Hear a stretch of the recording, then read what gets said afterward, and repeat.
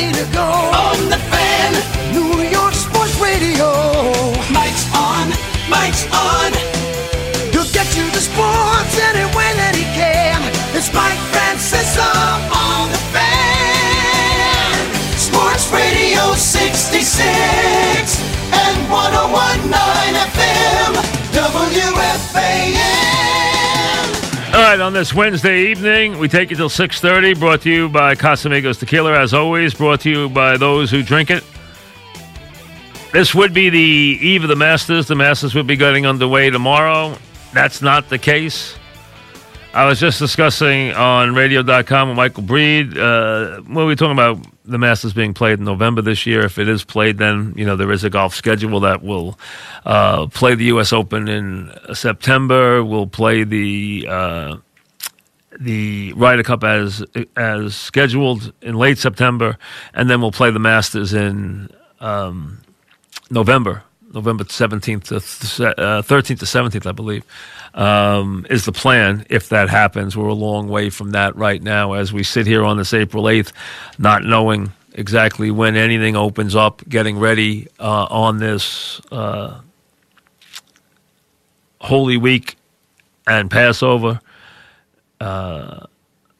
Obviously, Friday's Good Friday, Sunday's Easter. We're in Passover starting this evening. So it's a crazy time.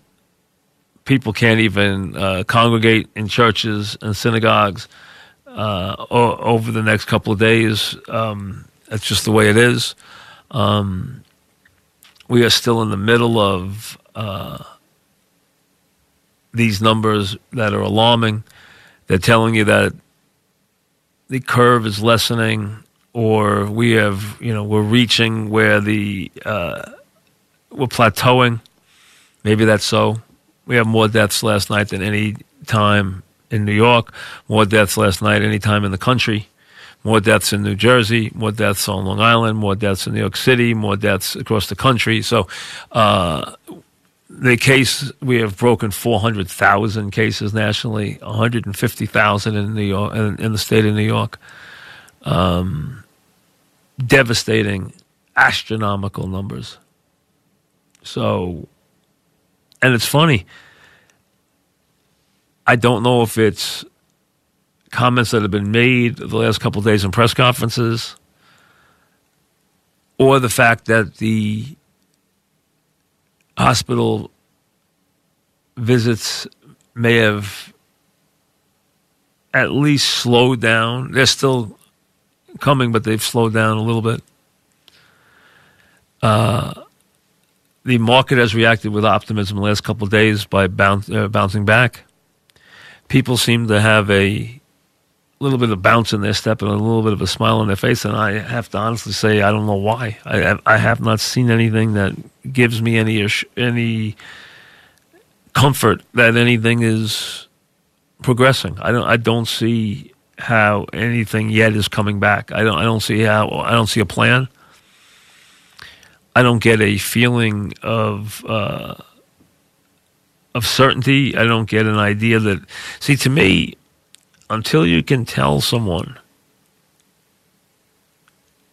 that they're not going to go out there and get sick, and if they do get sick, that they can be taken care of, there's not going to be any feeling of certainty here. Now, you can take your chances on that, but go ahead. I mean, you might get through it. You probably will. You might not even know you get the virus. Or you may get the virus and it'll be gone in a couple of days. Or you might get the virus and you may survive it. Or you can be someone who, out of nowhere, just all of a sudden can't breathe and spins out of control. And then the next thing you know is they're gone. I mean, that has happened already to a couple of people we know, and there's no explanation for it. They weren't sick. All of a sudden they couldn't breathe, and next thing you know, you're hearing that they're gone. It's just crazy. And that has happened more than a couple of times, and it's happened a lot here on Long Island. Just heard about another case of that today. So, I mean, that kind of uncertainty is scary. And I mentioned this earlier. I heard Mark Cuban come on CNBC earlier. And they were asking him some investment questions, as you would expect on that show. But then they got it around the basketball, and they said, when do you feel you'll be comfortable with the NBA coming back? And he said,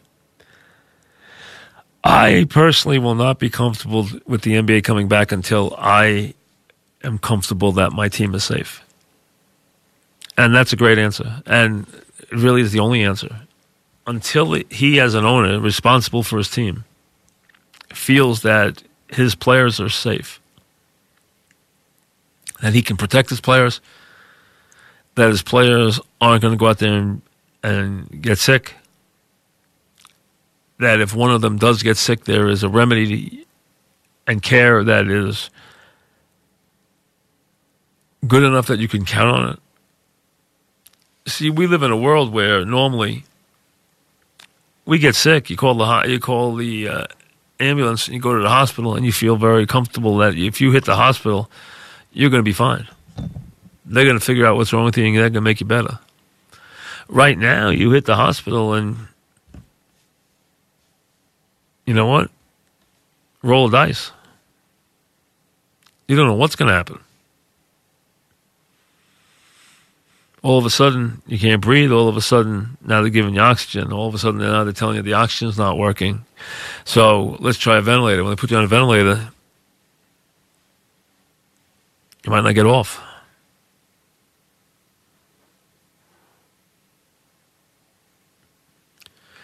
And we'd like to believe in one of these drugs. I mean, listen, we all would. We absolutely would. So they have to hustle and come up with some answers. And listen, we'd all be thrilled to know that there was a therapeutic out there that works, that you know that there is something, that you have a backstop, that you have something that is going to be able to handle it if you get sick. That would be the best thing that could happen. That would change everything. That is a game changer. But we don't have that drug yet. Nobody says we do.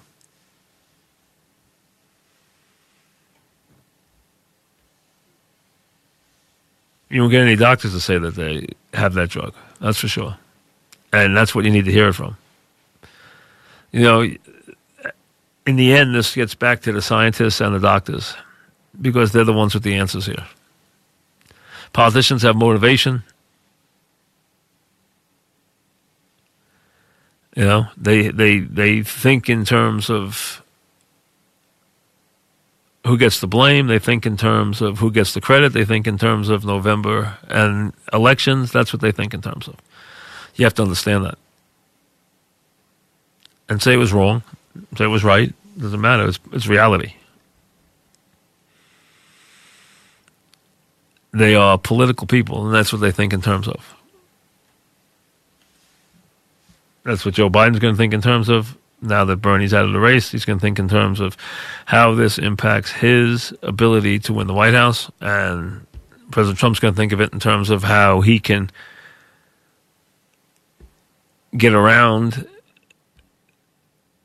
the carnage, get around the issues if they look bad, get credit if they look good, and then make a successful run at re-election. That's what his job is. That's what he thinks he's got to do. I mean, that's what he's motivated by. But right now, he wears another hat, and that is he's got to be a leader and keep us safe. And right now, that's kind of tricky.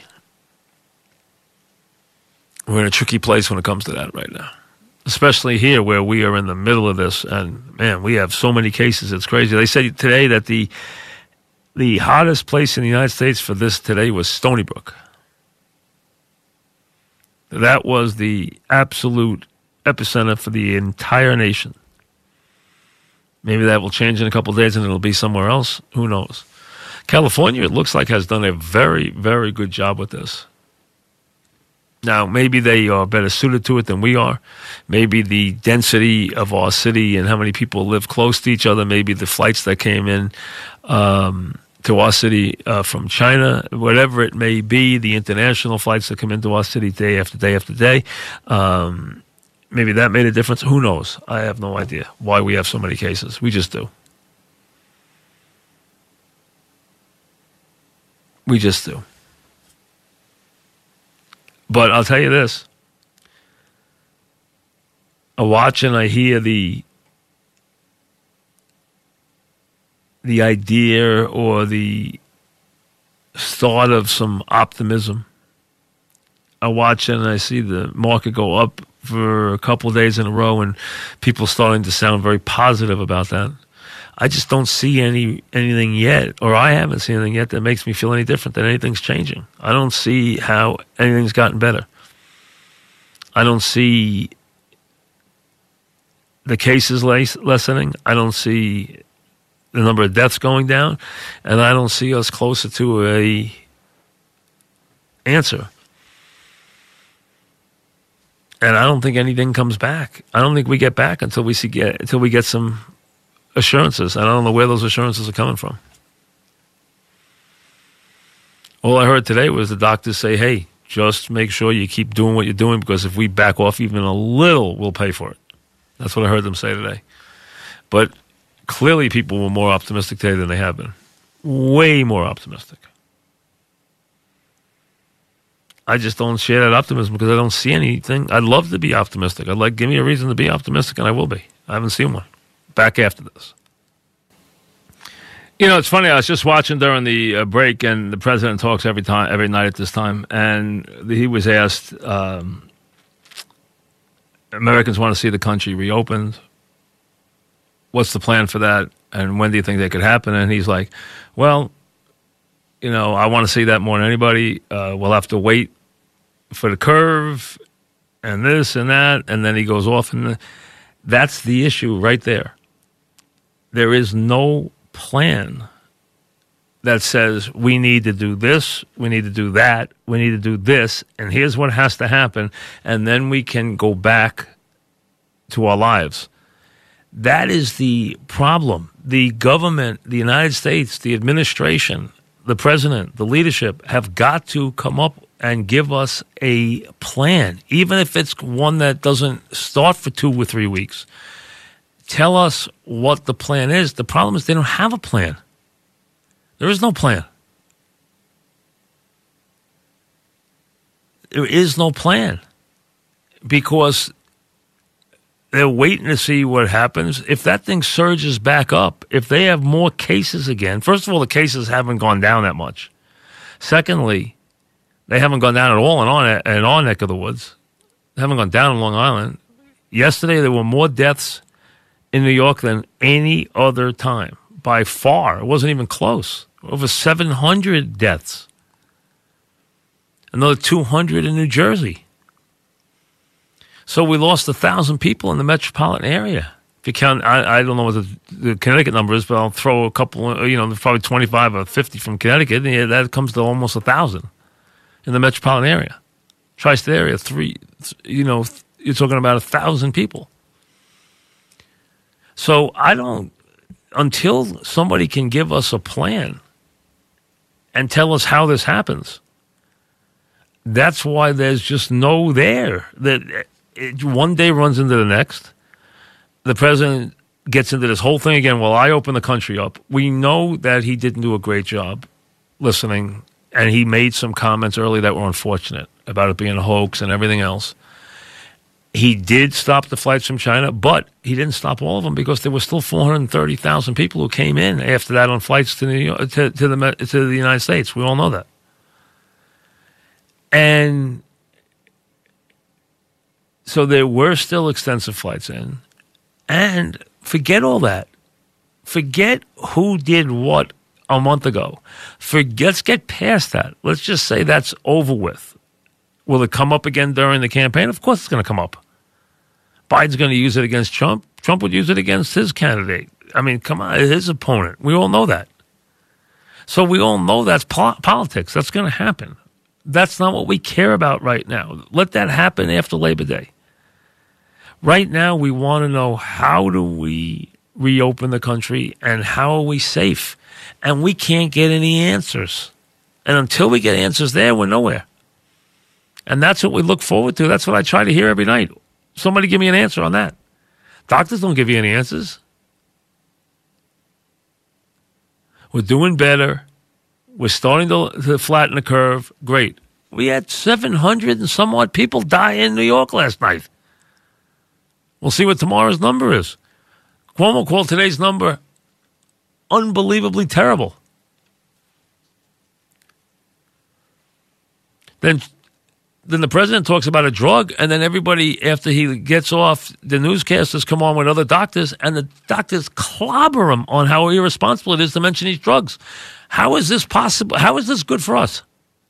As soon as he mentions, well, this drug, he can't get Fauci to say the same thing about the drug, so he tells him say nothing. And then as soon as it's over, they'll put up a doctor, and they'll say to the doctor, and they'll say, that's the most irresponsible thing I've ever heard anybody say. He should stay out of that stuff. So the public's hearing that right after the president makes the statement, and we're nowhere. So that's the problem. Every day we wait to hear a plan. We wait to hear something that's positive, and we're not getting there. And that's why I don't have any positive thoughts, because I don't know how anything's going to reopen. Do I think we have to reopen? Yes. I think obviously our economy is being destroyed by the day. I have friends who have businesses. They've carried their employees as far as they can carry them. Their business they've had for 20 and 30 years, they're worried they're ever going to get started again. A lot of these businesses aren't going to get started again. But we don't get any answers. We get a bunch of, well, I'll listen to my health experts, and they'll tell me, and that, you know what they'll tell you? We'll watch the curve. We'll see where it is, and we'll let you know. That thing ratchets up, and we're back to where we are. Plus, tell me this: when we reopen, how do we live? We can't go within 6 feet of anybody. We can't have two people in the same room. How are we going to do that and carry on our lives? How does any of that work? So that's why it's very difficult to sit here, listen to this, and have any good feeling about any of it.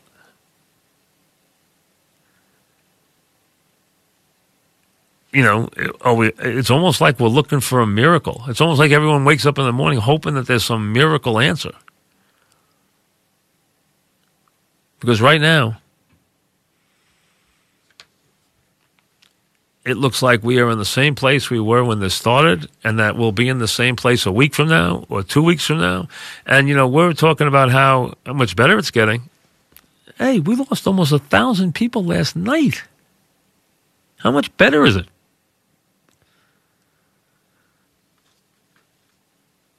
And right now, can anybody give you a date as to when you can step outside your house and get back to work? No. So if they can't do that, how has it gotten any better? I don't see where it has. Tomorrow would have been the Masters. Would have been round one of the Masters. That's the bottom line. So with that in mind, what I would tell you is get out there and watch it. Jack Nicklaus won the Masters when he was fat. He won it when he was skinny. He won it with a crew cut. He won it with a stylish look. He won it against Palmer and Player and Weiskopf and Miller. But when he arrived in Augusta in 1986, no one gave him a chance. Someone even referred to him as being the Olden Bear, not the Golden Bear. He was 46, past his prime. And a lot of people thought not capable of competing in the majors. Nothing he did in the first two rounds suggested otherwise, as he posted scores of 74 and 71. A 69 in the third round raised a few eyebrows, but he was still 4 shots behind Greg Norman and tied for 9th as he entered the final day. For 8 holes Sunday, Nicklaus was treading water. He made 1 birdie, 1 bogey, was well back, and then everything clicked. He rolled in a tricky downhiller for birdie on the 9th. Then he made a sweeping putt on the 10th. When he rolled another birdie from long range on the 11th, his gallery started to swell. The bear was coming out of hibernation. Then Nicklaus missed the green at the dangerous 12th and made bogey. And with Seve Ballesteros playing solid golf behind him, it looked like that was it. That was his charge. but he fought back with a 2-putt birdie at number 13 and then made par at 14. Standing in the fairway at the 15th, he asked out loud if an Eagle 3 would do any good. His caddy, his son, Jackie, said, "Let's see it." Nicklaus' iron shot came to rest 12 feet from the pin, and he sank the Eagle putt to get him in position. His iron shot on 16 never left the flag, producing a birdie, and then he rolled in another lengthy putt for birdie at 17. After securing par at 18th, Nicklaus had completed a back nine of 30 and a round of 65. He was the clubhouse leader. Ballesteros had fallen back, and only Norman and Kite could catch him. Kite missed a short birdie putt on the 18th. Norman came to the home hole needing only a par to force a sudden death playoff, but his 4-iron sailed wide right into the gallery, and he could not get up and down to force a playoff. Suddenly, at age 46, Jack Nicklaus, the Golden Bear, had pulled off his greatest Masters triumph. It was sweet vindication for the King of Golf, who had heard so often, when was he going to retire? "I'm not going to quit, guys," he said. "Maybe I should. Maybe I should say goodbye. Maybe that'd be the smart thing to do, but I'm not that smart." That tournament, Nicklaus's 30 on the back nine at Augusta, is one of the great performances in the history of American sport. He was an old 46, too old to win the Masters, playing against the likes of Norman and Ballesteros and Price and Watson, Jay Haas, Payne Stewart, Bob Tway, guys like that who were all there, Tom Kite. But he put on one of the great, great golf displays of all time, one of the great putting displays of all time. So there's no Masters tomorrow. There's no Masters Friday. There's no Masters Saturday. There's no back nine on Sunday. So do yourself a favor. Find the 86 Masters. Sit back and enjoy. Because it's one of the great, great performances and one of the great, not only as great in 9 holes as has ever been played in golf, but just one of the great performances by a man who was as big a winner in American sport as anybody who has ever lived. So it won't make up for this year's Masters, but you know what? It's worth watching. Casamigos Tequila sponsors the program each and every night, as it does. Brought to you by those who drink it, so we thank them for their patronage. Stay safe this evening. We'll see you tomorrow. And hopefully, who knows? One of these days, somebody will have some news for us that actually works. We'll see you then.